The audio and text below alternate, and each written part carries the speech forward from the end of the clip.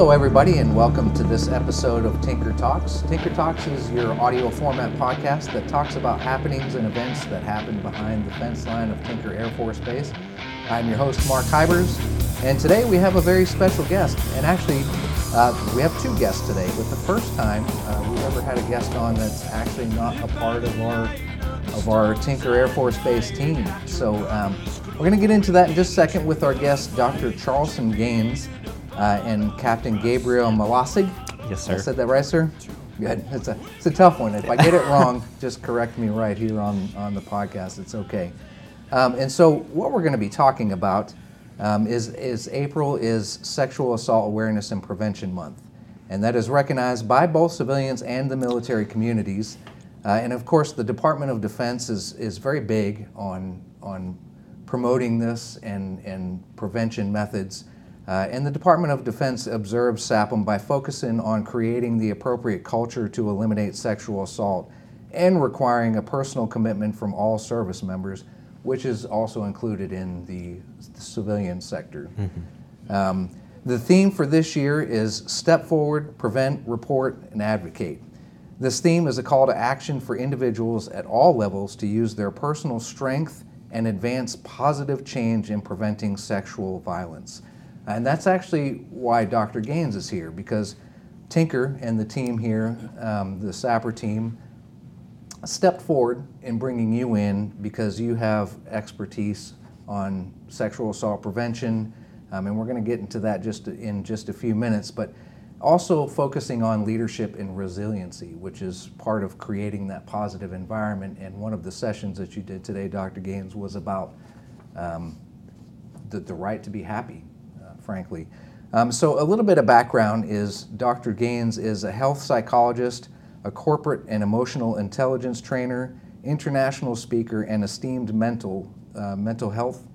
Is that right? Master, where do you say mental health educator? Esteemed mental health, like a instructor? Yes. Okay. And you also have a long history of work with the DoD. You're actually a retired Air Force disabled veteran, a DoD certified master resilience trainer, and was even an author and instructor for the Sexual Assault Response Coordinator courses for the U.S. Air Force and the U.S. Navy. I think that's kind of cool. That's absolutely right up your alley, sir. He literally wrote the book on how I was trained. So that's awesome. So, sir, welcome, and thank you for joining us on this podcast today. Thank you. I'm grateful. I'm glad to be here. We're not going to take up too much of your time, as we were discussing before we hit record. That you've had 3 sessions today and spoke to full houses in all 3, and so you're probably a bit worn out. I'm surprised you still have a voice, frankly. But before we jump in, can you tell us a little bit about what exactly did you do when you were in the Air Force? When I was in the Air Force, I was an intelligence analyst. Mm.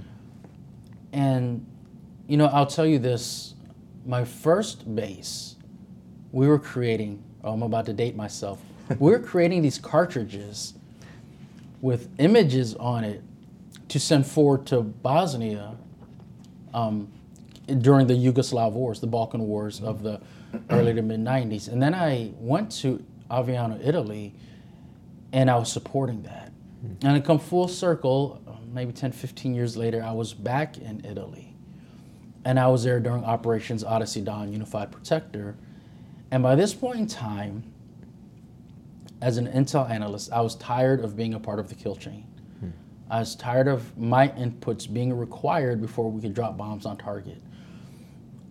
We had certain operations where certain high-value targets were taken out, and those high-value targets go by other names such as dad, brother, father, husband, cousin. And I didn't want to be part of it anymore. And so I decided I wanted to go from being a part of the kill chain to actually helping people live and thrive.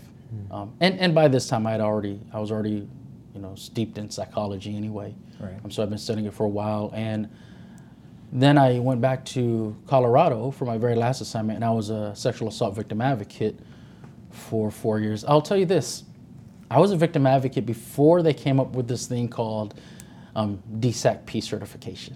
Okay.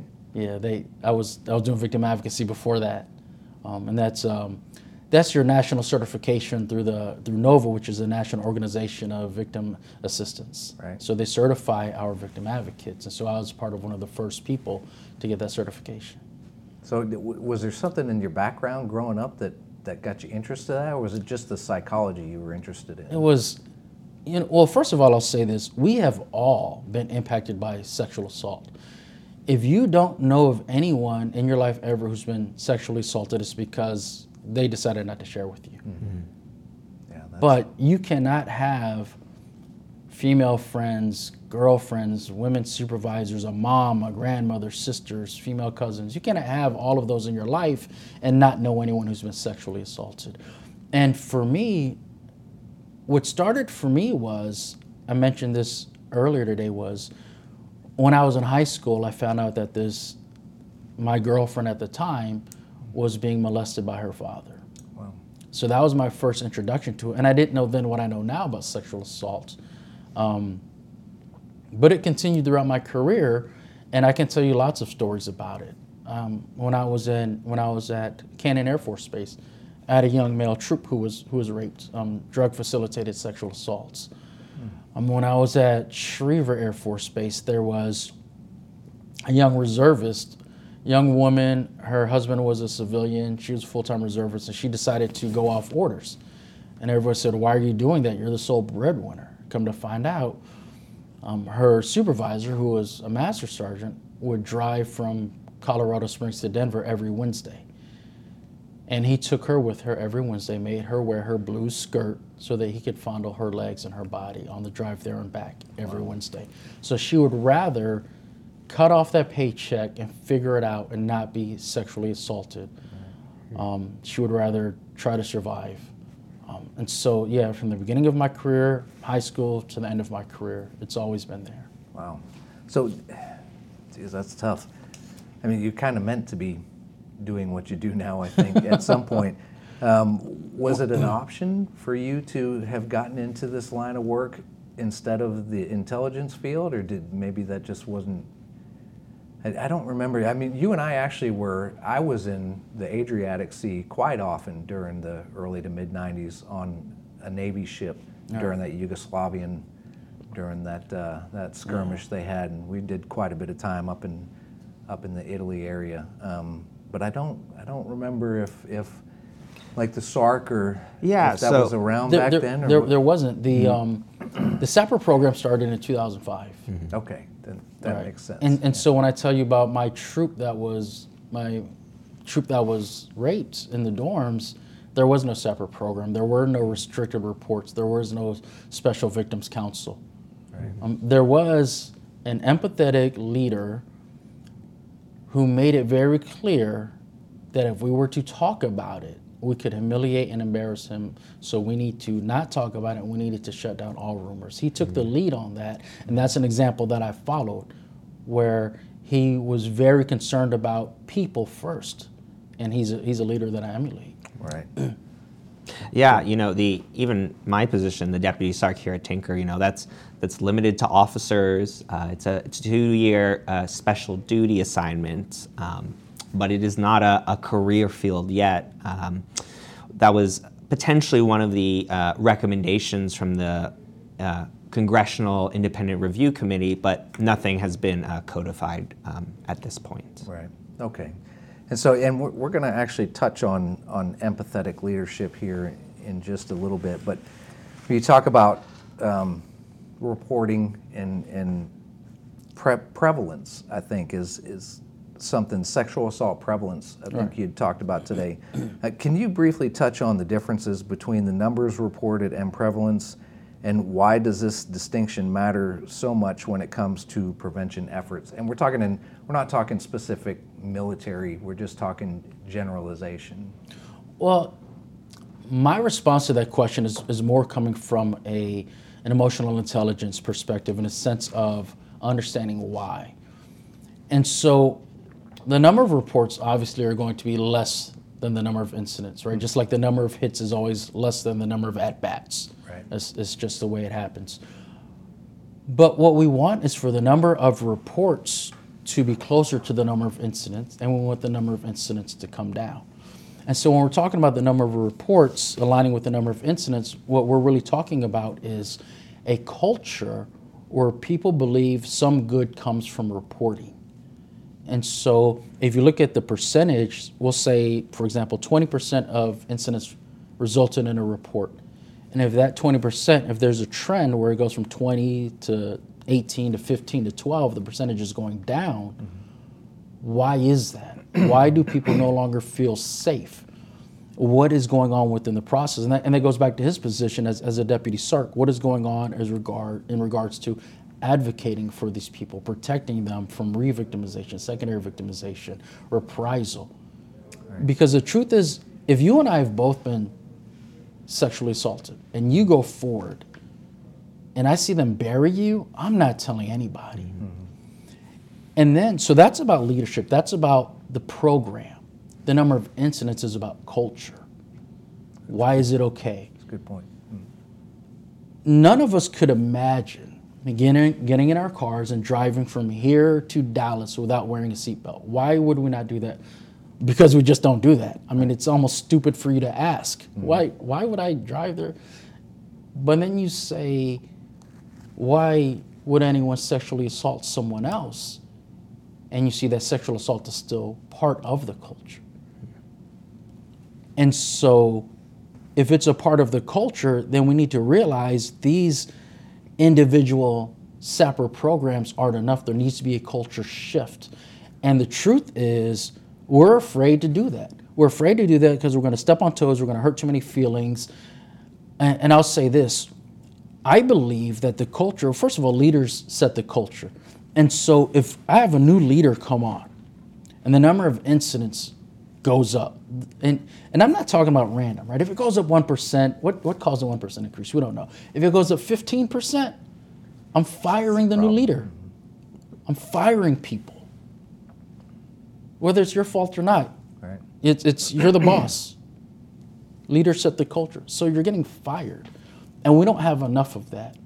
We're so focused on helping the airmen who have been victimized, as we should be, but we use it as an excuse for not having enough resources for real proactive prevention, which is culture change, not messaging, not special months, right. Culture change. Now, having written I'm getting a little excited.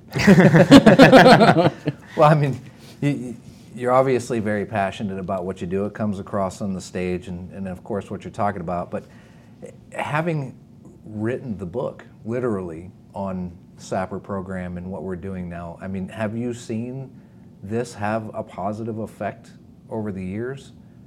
I know it's certainly the DOD as a whole, I think, is really trying to push the effort to make sure that this gets better. It's certainly had a positive effect, and that's an easy question because the fact of the matter is, previously, victims didn't get help. They didn't have advocates, and now they do. So that alone makes it positive. That alone makes it worth it, right? And so I'm not trying to say it's a bad program. I'm trying to say that the program doesn't get the attention and the resources it needs to be able to focus equally on victim advocacy and prevention. Mm-hmm. And we keep trying to put them together instead of recognizing that the culture drives the sexual assault. We don't want to admit that. We don't want to admit that. And then what happens, we see a case like Vanessa Guillen and we're like, oh my goodness, I can't believe that happened. And people who are active duty say, what do you mean you can't believe that happened? That's what we do here. Everybody has friends that have been harassed or sexually assaulted or touched and told it was just a joke. And so that's the culture. When has drinking and driving ever just been a joke, right? You get pulled over and you're drunk, you're like, it was just a joke. No, you're going to be held accountable. Mm-hmm. But when it comes to things like this, we're so afraid to really hold people accountable. It's been very positive. It's had a great effect. But we can do more. The great effect, honestly, it has been great, the fact that, I don't know the exact numbers, but I'll say minimum hundreds of people are getting the help that they need every year. Right. So let's not deny the greatness in that. Sure. But when you look at the number of incidents, how has that number changed? What's our trend analysis over the last decade? And if it's not changing, when is someone going to get fired? Right. Think of your favorite baseball team. Can they honestly win only 40 games every year for 10 years and no one get fired? Yeah.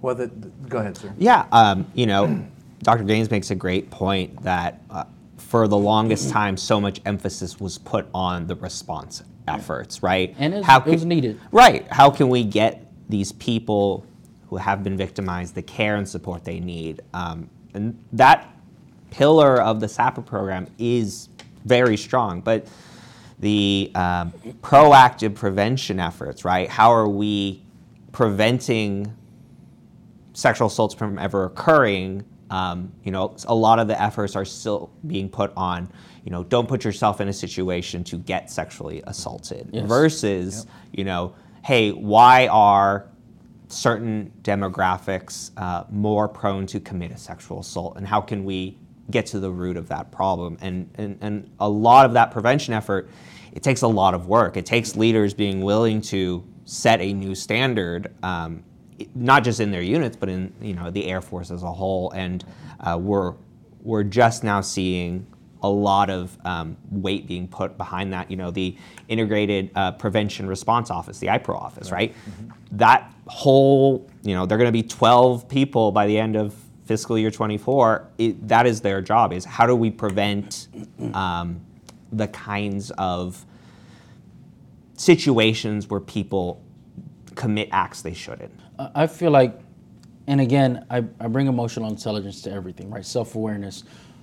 When we talk about culture change, what needs to happen is, and you can tell this to whoever these iPro people are when they get started, it has to do with values. Mm.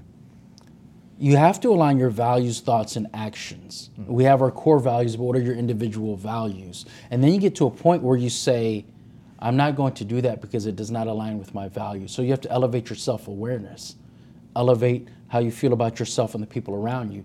So then what happens is not that I don't like it when you do that. It's not that sexual assault is bad. It's that it doesn't even make sense in our culture. We just don't do that. So what are the values that we can tie to that so that we are just not those kinds of people? And when we say things like, oh, it takes a long time, so on and so on, and I say, how long did it take for us to stamp out drinking and driving? We started taking stripes. How long did it take for when the military, in the mid-'80s is when the military decided you will get kicked out for smoking weed as opposed to getting an Article 15 or something like that. So how long did it take? There was some accountability there. And so accountability is tied to your honor, is tied to your integrity. So when we tie those values to sexual assault prevention, then we're going to see the real change. Right. When people say that I value these things and it doesn't align with me. And we see it all the time. Why don't you eat meat? Because I'm a vegan. That's the whole conversation. Mm-hmm. They don't start to explain the data, the statistics, talk about the progress. I'm a vegan, I don't eat meat. Okay. Why don't you think that's funny? Why do you have a problem with me doing that, Hurt? Because I'm an airman, that's why. Right. That's the whole conversation. There's a certain professionalism and decorum that comes with what we do and absolutely what we represent for this country. And it's good that we're out here talking about it. And I wanted to get to that point. You brought up a good point about empathetic leadership. And I thought that was excellent because it was well before maybe empathetic leadership maybe wasn't so prevalent back in the 80s. And, it was definitely a different type of mindset, and maybe, some would say it was a little more hardcore. I don't know. It's not for me to say or not say. But in your opinion, what is the difference between a leader and an empathetic leader? Connection. In the word connection. An empathetic leader creates connection. An empathetic culture is one in which people are more engaged, they're more committed, they're happier to be here. And I'm not going to blow you away with this when I tell you that happier people are better at their jobs. Right. I mean, so being an empathetic leader isn't about being soft or weak. Being an empathetic leader is being a leader who gets the most out of his people or her people, right? Getting the most by connecting with them. Our values are aligned. We care about the same things. We both care about children. So when you say that you need to leave early because your kid is sick, and I say, oh, I understand, please do, are you going to be appreciative and maybe work harder when you come back the next day? Are you going to extend that same courtesy to a junior ranking member below you? That's empathy, that's connection. That is regardless of the mission. And it is possible to have empathy and lead military organizations. Right. And to change the culture, the mindset. Our boss, Colonel Sebring, is very big on mind shift and mindset, and mindset drives this type of thing. And so I think they all kind of really combine together. And But when a lot of people talk about mindset, this is what they're missing. And this is what really bothers me, and why I really have to dig deep into the emotional intelligence. We talk about a mindset shift. You need to go from a fixed mindset to a growth mindset. You need to be flexible. You need to be vulnerable. How many of the people that you say that to wish they didn't wake up this morning? That's the piece we're missing. How many of those people say, I would have a growth mindset if I wasn't so stupid? See, we're trying to put this out there for everyone. We're all going to run faster, and someone is sitting there with bone density issues in their foot. So now they're made to feel like they don't belong because they can't run faster. We're not hitting everyone. Right. And an empathetic leader can take that theme of mindset shift and repurpose that so that those individuals who hate their life begin to love their life, and then they can begin to embrace this new message. But when I tell you that you should get better quality sleep so you can do better at your job, and you think to yourself, I wish I was dead, how hard are you going to try to sleep better? You're not. Right. We're missing those people, and we fail to recognize how many of them are out there, and we fail to recognize who they are. But the commander's not going to get a list of names. The empathetic leader knows which of his people are suffering. Yeah. That's the connection piece. Well, that goes further down into, squadrons and unit level. That's where very important that this type of message hits them, and they get the training and understanding of how to put that to use. You're exactly right, and I'll say this: when I hear a young airman say the commander doesn't care about us, the young airman never sees the commander. So why does that young airman think the commander doesn't care? Because of what's presented to that young airman by the CGOs and the NCOs.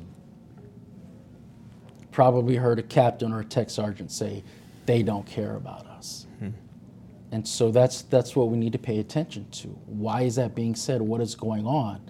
And empathetic leaders, they're not fact finders, but empathetic leaders let you know, I'm available. If you feel that way, I'm available for you to talk to me because I care about you. You're not required to talk to me, but if you want to talk, I'm available. How do you train an empathetic leader? Let's just say the captain is just staunch and hardcore, and he doesn't have an empathetic bone in his body.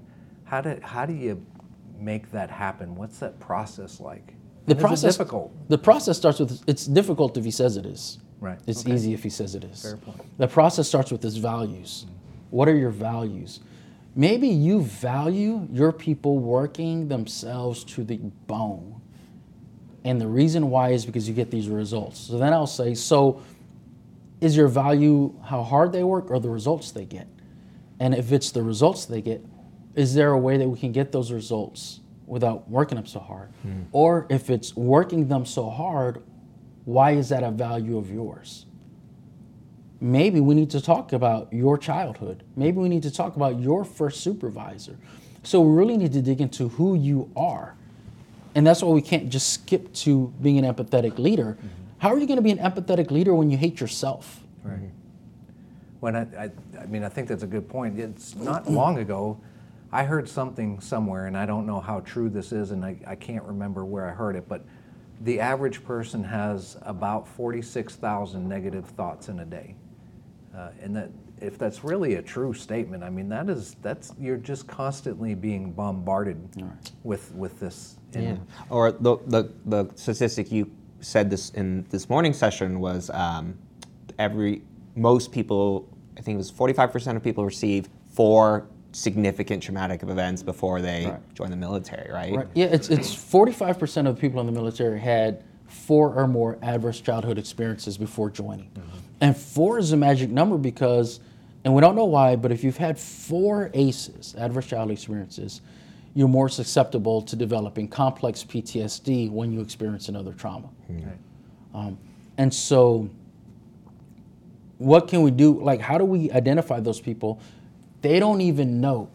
In my doctoral research, a lot of people said that they don't realize it. It's normal. Everyone in my family got beat like that. Everyone in my neighborhood dealt with that. When you look at the ACE questionnaire, it doesn't talk about resources and poverty, right? And so we just lived a life where we were food insecure. Right. And so some people join the military because they know they're going to get fed. And then when you think about those 46,000 negative thoughts, 46,000, 10,000, 100,000, whatever it is, how many of those are actually the same recurring thought over and over and over again? Right. And it's a very simple thought. This sucks. My life sucks. I suck. Why am I here? Why am I doing this? Nobody cares. Right. So that's a recurring theme. Well, I also found it interesting this morning that you had asked the question, how many people in the room had been made to feel, I think you said less than or worthless. Worthless before the age of 10. Right. And there were a lot of hands that went up in the session that I said, and so, well, that's this is something that coming into the military and getting worked through, the people are getting hit, and just like you said, all the way back to childhood, you have to suffer these four ACEs before they ever join the military. So, Or I was going to touch on very quickly, I love this morning with the empathetic leadership. You talked about the difference between sympathy and empathy, right? And I love that you were, as a leader, you do not have to go through sexual assault to be empathetic, right? Like you can, what's really the emotions that person might be feeling, whether it's fear, shame, guilt, anger, confusion. Well, you probably felt all of those things in your lifetime, and how can you still reach that person and try and deal with the most pressing emotion right now, right? I thought that was a great way of making that connection, because it's something that, even if somebody has experienced sexual assault, they may not want to connect in that way because they're suppressing that themselves. Right. But one thing about empathetic leadership that we have to understand is that leaders are responsible for making sure that people are taken care of, which is different than taking care of the people themselves. I want to make sure that you get help. I don't have to be the one helping you. And that's the difference. I taught that one time, and I had a squadron commander ask me, what happens if they don't open up and don't want to talk? How do I get them to talk? And I said, sir, that's not your goal. Your goal is for them to be helped. Your goal is for them to be connected. And I'll give you an example. One time I was dealing with an airman, and he was having a hard, difficult time, and he broke down, tears, the whole nine. And it was horrible because he reached this point during a tornado drill. So we were sitting in the hallway with our backs up against the wall, and he's bawling, and we go back to the office, and I pull aside his best friend. And I gave him $20, and I said, hey, take him to lunch, and all I want you to do is to see if you can get him to feel better before you guys come back to the office. And if you take too long, then don't come back to the office. And he was like, yes, sir, I got it. That was it. I didn't need to interrogate him to figure everything out. I just wanted him to be taken care of. Right. And they appreciated that I did that. Yeah. It's a good point. And you talked about replacing misery with happiness this morning, which kind of, all this ties into the theme of what you're talking about today. How is this distinct, the replacing misery with happiness, from just having a positive attitude? If you're miserable, you can't have a positive attitude. You can fake it. Right. I can say I love my life when I hate my life. You can also have a positive perspective about external things. I can be miserable, but I'm excited that my favorite sports team won. As a parent, I can be excited about how my kids are doing in school or sports. So I have a positive attitude about those things, but I'm still miserable. Right. And so I have to replace the misery with happiness, and not happiness not as an emotion in this moment, but happiness as a state of being. Are you a happy person? Are you a happy person who experiences some bad times, or are you a miserable person who sometimes experiences happiness? Because the truth is, even depressed people feel happy sometimes, but they never feel truly alive. Right. And what a place to be in. That can just be consuming and overwhelming, I would imagine. So how can we equip people with not just being resilient, but genuinely shift their perspectives from misery to happiness? Like you asked this morning, or you said, everybody has the right or deserves to be happy. Right. So for most people, it's the first couple steps. If you don't believe you deserve to be happy, are you going to do anything about it? If you say, how can I get a bigger chest? And I say, go to the gym, lift weights, and you don't believe that'll work for you, why are you going to go to the gym? Right. Like, for what? Oh, yeah, it works for everyone else, but it doesn't work for me. So you have to modify your belief. And for a lot of people, it has to happen to have a massive attitude shift. A massive change in your perspective takes massive action. So we have to be able to find a way to connect with people sometimes to get them to do things even if they don't believe in it. You hate your life, you hate being around people, you hate this, you hate this, you hate this, but you're coming with me anyway. And you can't say that to someone else you have a real relationship with them, where they trust you, sometimes more than they trust themselves. And then what happens is they go do this thing and they had fun. They had fun and they liked it. They cultivated positive emotions. And what did I say during the training, right?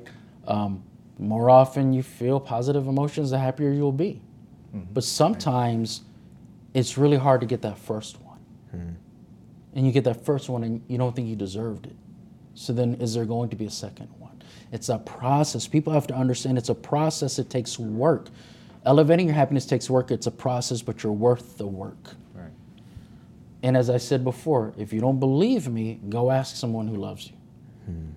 Go ask someone that loves you. When you lose someone to suicide, you think, why didn't I know? Why didn't I do something? In reality, you probably did the best you could. You didn't know, and that person did not believe that they deserved to be happy. So first start with the belief, and then take action.